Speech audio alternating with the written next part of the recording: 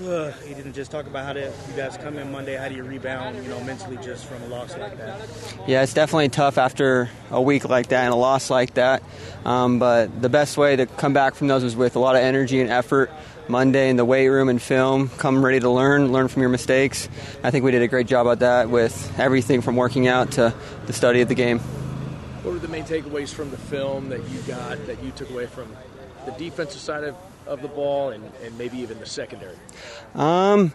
Technique is a big one. We had the right coverages a lot of the time, but we were a little bit off in our technique, and that opened the window for some plays that shouldn't have been there. And then taking away the big plays, we can do a lot better job at that, just eliminating the big plays. We had a lot of third downs, long third downs, and we let too many of those go by us and get off the field.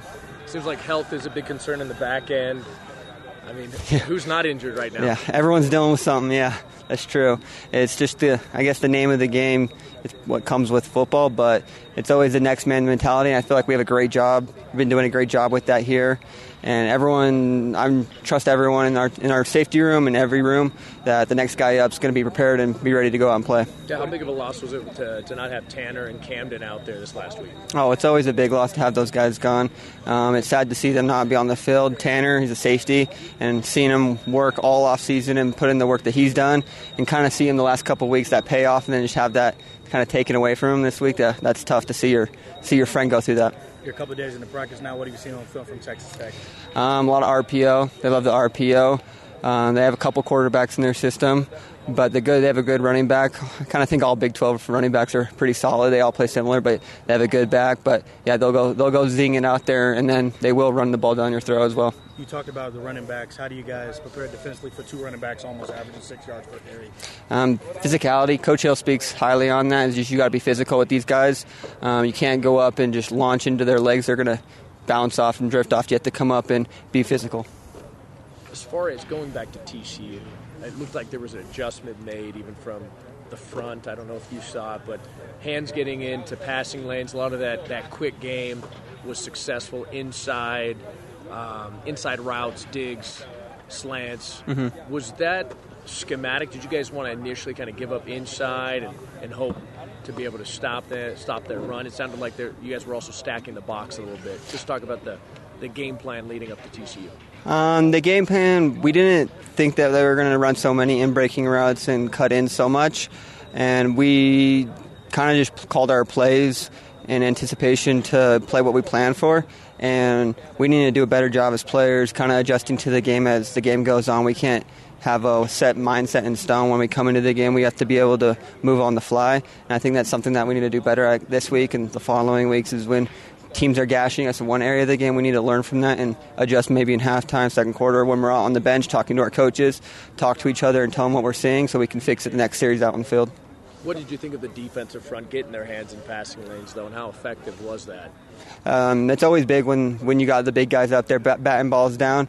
It's hard for the quarterback. It's intimidating when he feels that pressure and they want to release that ball. So it's good for us secondary guys. It helps us out, and it's whenever they do that, Coach Hill always preaches, go tap them on the helmet and let them know they're doing a good job. Lonnie mentioned losing Ben Bywater for the season. What opportunities does that present for Harrison Tiger going forward? Man, Harrison, it's going to be some big shoes to fill, Ben. It's sad that we're going to be missing Ben. Ben's a great friend of mine, so it's hard to see him not be out on the field, but Harrison, he brings the energy. I wish you guys could see him in the locker room before games. That guy's a madman, and he brings the juice. He gets everyone excited to go out on the field, so I'm excited for Harrison. We all have trust in Harrison. We all know that he puts in the work, and he works really hard to be where he's at. Another backup quarterback this week.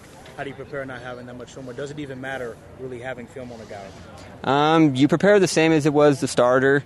Sometimes the backup can give juice to a team, and they can rally behind a backup. So we learned that last week. The backup last week came in and had a great game. So we're not going to take this lightly, and we're going to prepare just like it was anybody else, a nameless opponent. And so we're going to do everything we can to prepare for this game. How do you approach kind of the doubters, right? You're a walk-on. Mm-hmm. You know, there's always people questioning. Let me get you real quick. You got a no worries right there, man. I got to look out for my walk-ons. Yeah. I don't want you to get bit. So, you know, how do you approach the people that doubt you, right? I mean, you hear it. Yeah, you know, most whether definitely. It's from media like us or from fans. What's your motivation? How do you approach your craft, your game, your mindset? A lot of the talk is you just block it out and what other people say doesn't really matter. And I do agree with that wholeheartedly. If you let it affect you in that way, where it can be negative, then don't even listen to it. Don't go on social media. Don't listen to the radio, whatever.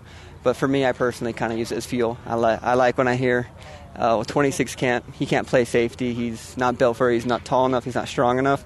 And I use that as fuel.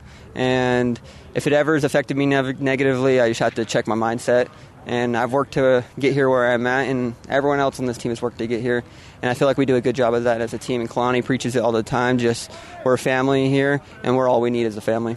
What's the message that your coaching staff gives you when you see attrition, whether it's injuries or when it's transfer portal in the middle of the season? What's the message your coaching staff has given you? We got, 6 more weeks here?